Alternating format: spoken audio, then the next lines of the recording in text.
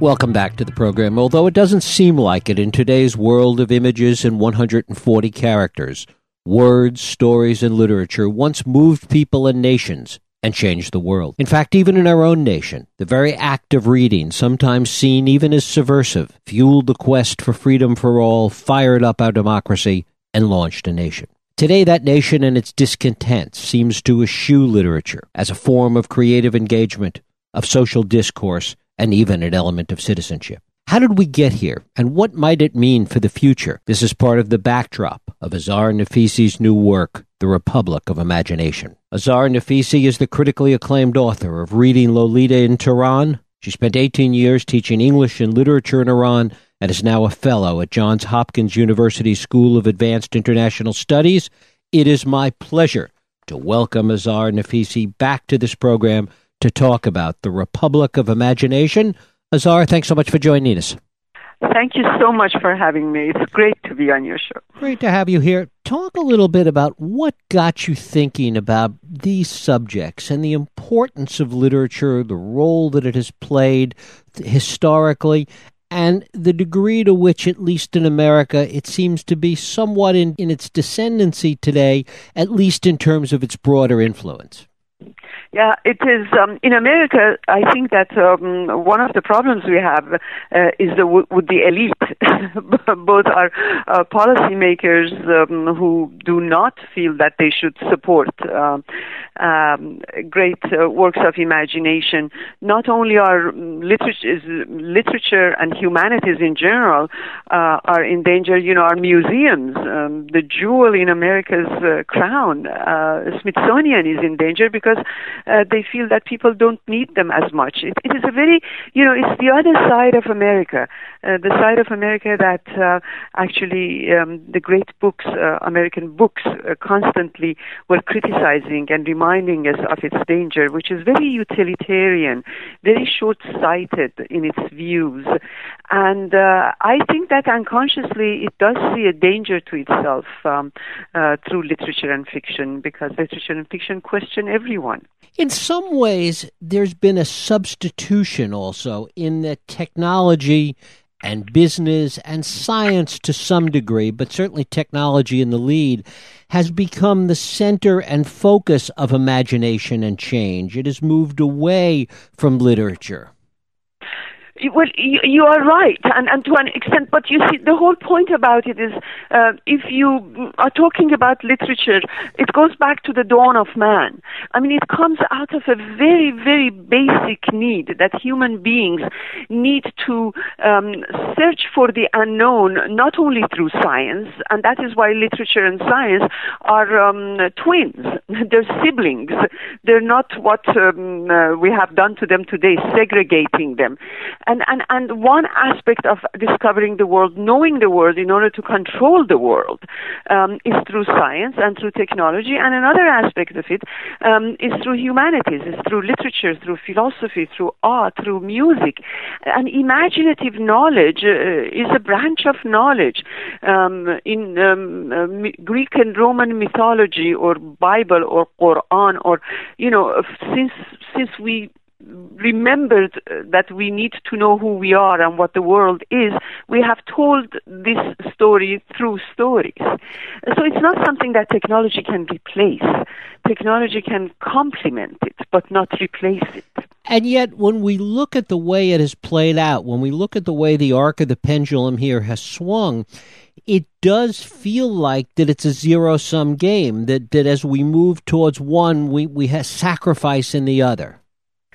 That was one of the reasons I wrote this book, because I had these contradictory feelings about it. On one hand, the situation is really dire. I was just in D.C. giving a talk at Politics and Prose, and this frustrated teacher got up, telling me how they were instructed to teach, and the rigidity of teaching to children in even elementary schools.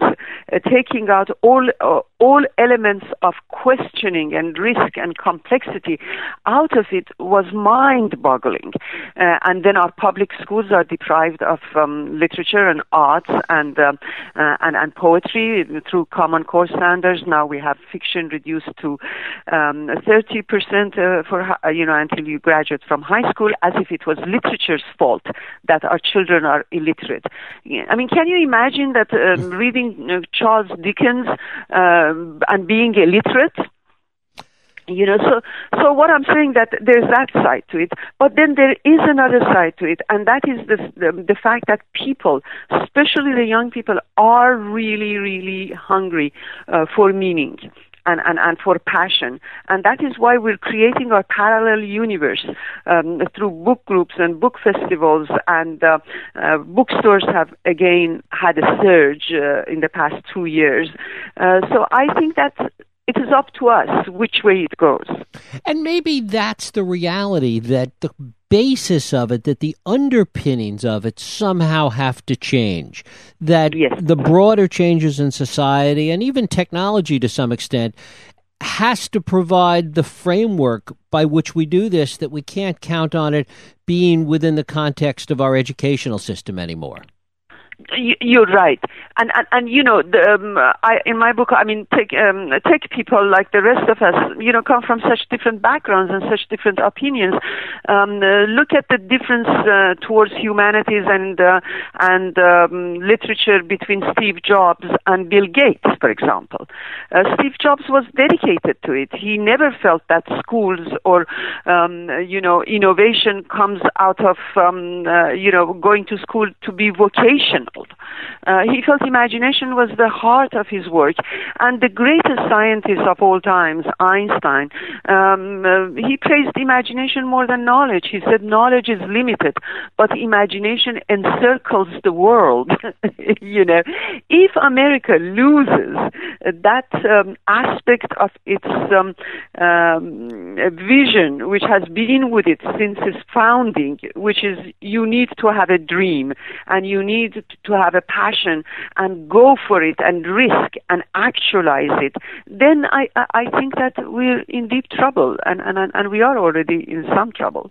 We indeed are, but there is also, and this is what's so contradictory and confusing about it in so many respects, there is, within certain context, and technology is one, and certainly there are others, a tremendous amount of creativity and imagination and creative destruction and a lot of things that are going on that fulfill that passion and creative imagination, but they don't seem to be driven by literature in the same way. Well, they're drawn by imagination. Well, and I agree with you. Everything you say about technology. The thing with technology, in my chapter on Babbitt, I talk about his love for gadgets. Mm-hmm. At that time in 1920s, it was the latest alarm clock. Now we have moved on through our imagination to Apple and iPod and all of this. But we have to remember that technology comes out of the desire for innovation, and that is very important. But it is also a tool in our hands. It is not, something that should be worshipped worshipped on its own. For example, when there was Amazon first started, we all felt that e-books would be complementing books, and the fact that it would help millions of people read, while before, less people could have access to reading. So it is up to us as human beings how we use technology. But if we use technology without imagination, if this utilitarian mindset that everybody needs vocation rather than the ability to connect to their passion, I think that is fatal for a democratic society, because democracy needs multivocality of voices. You cannot replace one with the other. Each has its own place.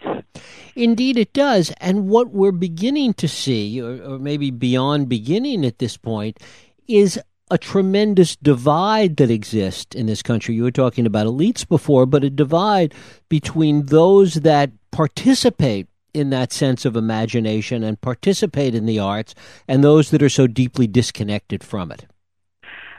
Right now, I can understand, and it is not, I don't want to just blame one group against the other, because I always feel that we're all implicated in what happens. But the point about it is, you're right, there is a great division, and part of this division is that we're moving from one period to another. This is a period of transition, politically, economically, in terms of the world, in terms of America, and technology. And there's a lot of confusion, and there's a lot of extremes. That is why I feel works of imagination would be helpful to us, because works of imagination are built not on division, not on ideology, but on understanding. They let you go under the skin of others, and they let you reveal to you things that are beyond appearances. And that is why today, more than ever, we need to be rooted both in ideas and imagination in order to make this dangerous transition to a new era. But in many ways, exactly the opposite is happening, because we are in this period of transition and because there is so much confusion and complexity as a result of that, where once we looked to literature as a way to understand that complexity and begin to at least understand or appreciate to some extent people that were not like us, out of fear of change and fear of transition today, plus what technology allows us to do, we tend to move more and more towards only people and ideas that are exactly in sync with us. Well, that is why, I tell you, people think that writers know from the very beginning what they want to write. You know that is not the truth. Nor do the readers from the very beginning, when they open a book, know what they want to read. It is that joy of discovery. I was amazed, and I tell you that I spent, after reading Lolita in Tehran, the last chapter of that, I begin this discussion that I have in this new book, and I have been thinking and reading these books. It amazes me when I read Huckleberry Finn, or when I read Babbitt, or when I read James Baldwin, how much of what they address about the nature of American society, the nature of humanity, the nature of relationships, the nature of our morality is what exists today. Because if we want to remain human, then there are certain traits that are universal to all humanity at all times. And Babbitt reveals to us what is dangerous is not gadgets or is not technology, it is standardization of thought. And standardization of thought comes with taking away everything that is various, that is colorful, that is multifaceted, which is stories, poetry, art, philosophy, imagination, out of our schools. And everything that a democracy was based on, which was telling children, you need to go to school because you have a passion, and we help you actualize your dream. That is why technology was flourishing. And telling them instead, you need to go to school to pass the standard tests and to be good worker bees and find vocations that are going to give you millions of dollars. It is that attitude which is wrong. It is not a fight between technology and literature. I think that the utilitarian attitude is trying to tell us that is the fight. I reject it. I definitely reject it. How much of that, though, comes out of fear of economic dislocation, fear of economic change, and concerns that really go to economic issues? And the other part of it is, and you write about this, the impact of consumer culture on the broader society. Yeah, but no poet or writer or bookstore owner or teacher or librarian caused the current crisis. It is, the whole point is that it is very interesting to me that the people who caused the crisis through monopolizing the economy, through in fact bringing in this culture of American individualism, which is not the true individualism that Huck Finn talks about, but a dog-eat-dog world kind of Donald Trumpian form of individualism, each for his own, make as much money, create this illusion through a key Kim Kardashian, have the people take the happy pill and just be interested in non-entity celebrity culture. All of these things, none of them are the fault of literature and arts. These are all the fault of a culture that wants to entrap us more and more in the illusion that we need to buy, we need to buy, we need to buy. Everybody today is marketing themselves. Our politicians shamelessly rebrand themselves. How can the American people believe in people who market themselves in order to win the elections? How can they not remember George Washington, who said that we are public officials, so as president, and Benjamin Franklin, we should not get money. We should not be paid because money corrupts. How could we forget that? I'm sorry that I get sometimes emotional about this, but I read about the great men and women who created this country, from the founders to Abraham Lincoln to Frederick Douglass to Martin Luther King, and I see that from that dream we have the monuments now to these people, but we have forgotten the dream. And yet that Western culture, that broader cultural framework that you're talking about, is the culture that a great deal of the world seemingly wants to adopt. That is the whole point. I keep telling people, what is it that Mr. Khamenei in Iran or the dictators in China or all over the world are afraid of? They're not afraid of America's military might and the disastrous war in Iraq and all the others that we have been involved in showed us that people are not afraid of us even when they will come and throw bombs, over both the innocents and the non-innocents. So that is not the point about America. What these tyrants are afraid of is a democratic culture. And what people like Malala, in fact, I'm naming her, she's just one person among millions because people know her now. Like Malala, they are ready to give up their lives, but to be able not to just read and write, but as she said, to listen to the music they want, read the book they want, talk the way they want. It is that freedom of expression, freedom of choice that makes people so fascinated with our country. And the last thing I want to say, it is very ironic to me that China, because we keep talking about China winning, being ahead of us in math and others, Chinese now have discovered that without liberal arts, they can't move ahead. And they have been investigating American liberal colleges, but they cannot have liberal colleges without liberty. Now, isn't it very ironic that China finds its solution in this system, which it cannot as yet emulate, and we in America are becoming more and more like Chinese in becoming rigid and shunning ideas and openness and imagination from our colleges. Isn't there a certain element of human nature in that, though, this idea that it always looks better from afar, the old cliche about the grass looking green around the other yes. side? There does seem to be an element of that at play here. Yeah, it does look, but I tell you, I'm sitting here in the United States, and China doesn't seem better to me than United States does, definitely. But what I'm worried about is that freedom, like happiness, is very evasive. People have fought for it, died for it, and people need to fight for it to preserve it.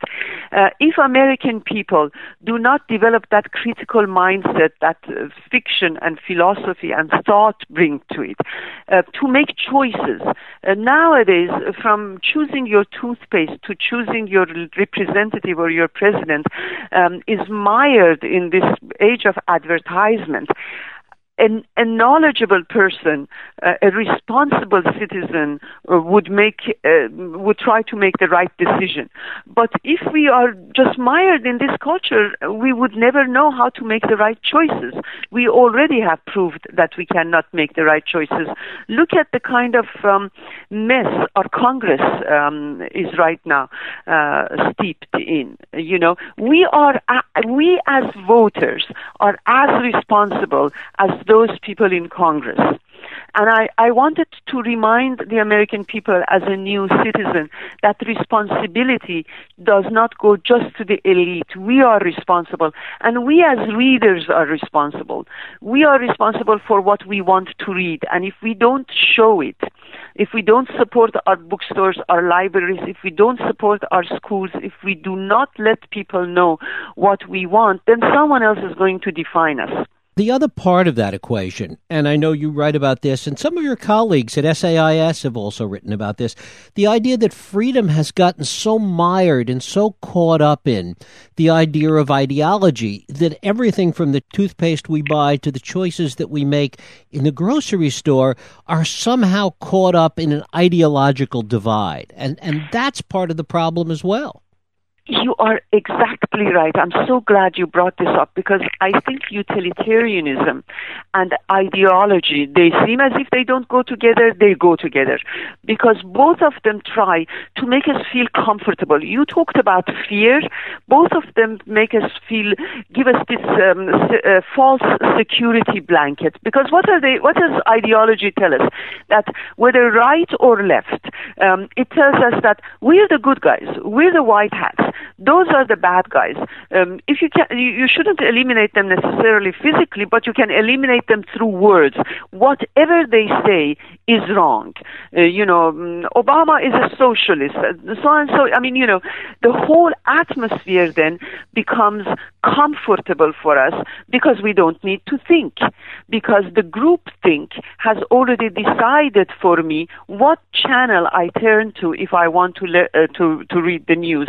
In our academy, we interrogate the great books, not based on whether they are great books or not, whether they make us think or not, but whether they agree with the kind of ideology or political correctness that is our political correctness, and that is the challenge of, I think, every single person actually in this country. And the interesting question that goes with that is how we got this way. Is it the change that's taking place, the transition, the fear, the complexity that drives us to want to just sign up for one particular ideology and just buy into all aspects of it?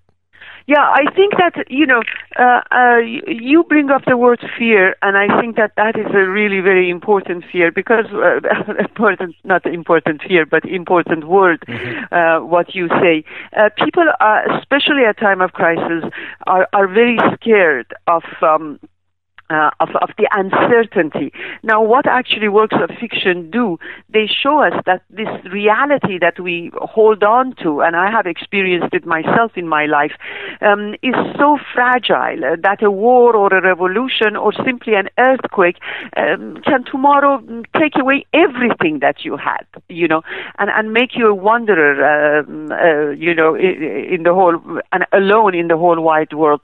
Because of that fear, in time of crisis, we turn to ideology. And if you look at history, if you look at the history of, like, for example, Germany just before the Reich, if you look at the history of the Soviet Union, Russia just before the 1917 revolution, and if you look at the history of a place like Iran before our revolution, people were afraid, and people rushed towards finding a security blanket in a person, in an ideology, in a dogma, or in simply just watching TV and wanting to forget about it all. And this is why the period is dangerous, and we need to be very alert about what we do. Azar Nafisi, her book is The Republic of Imagination, America in 3 books. Azar, I thank you so much for spending time with us today. I so much appreciate talking to you. Thank you for your wonderful, wonderful challenge. Thank you. We'll take a break. I'll be right back.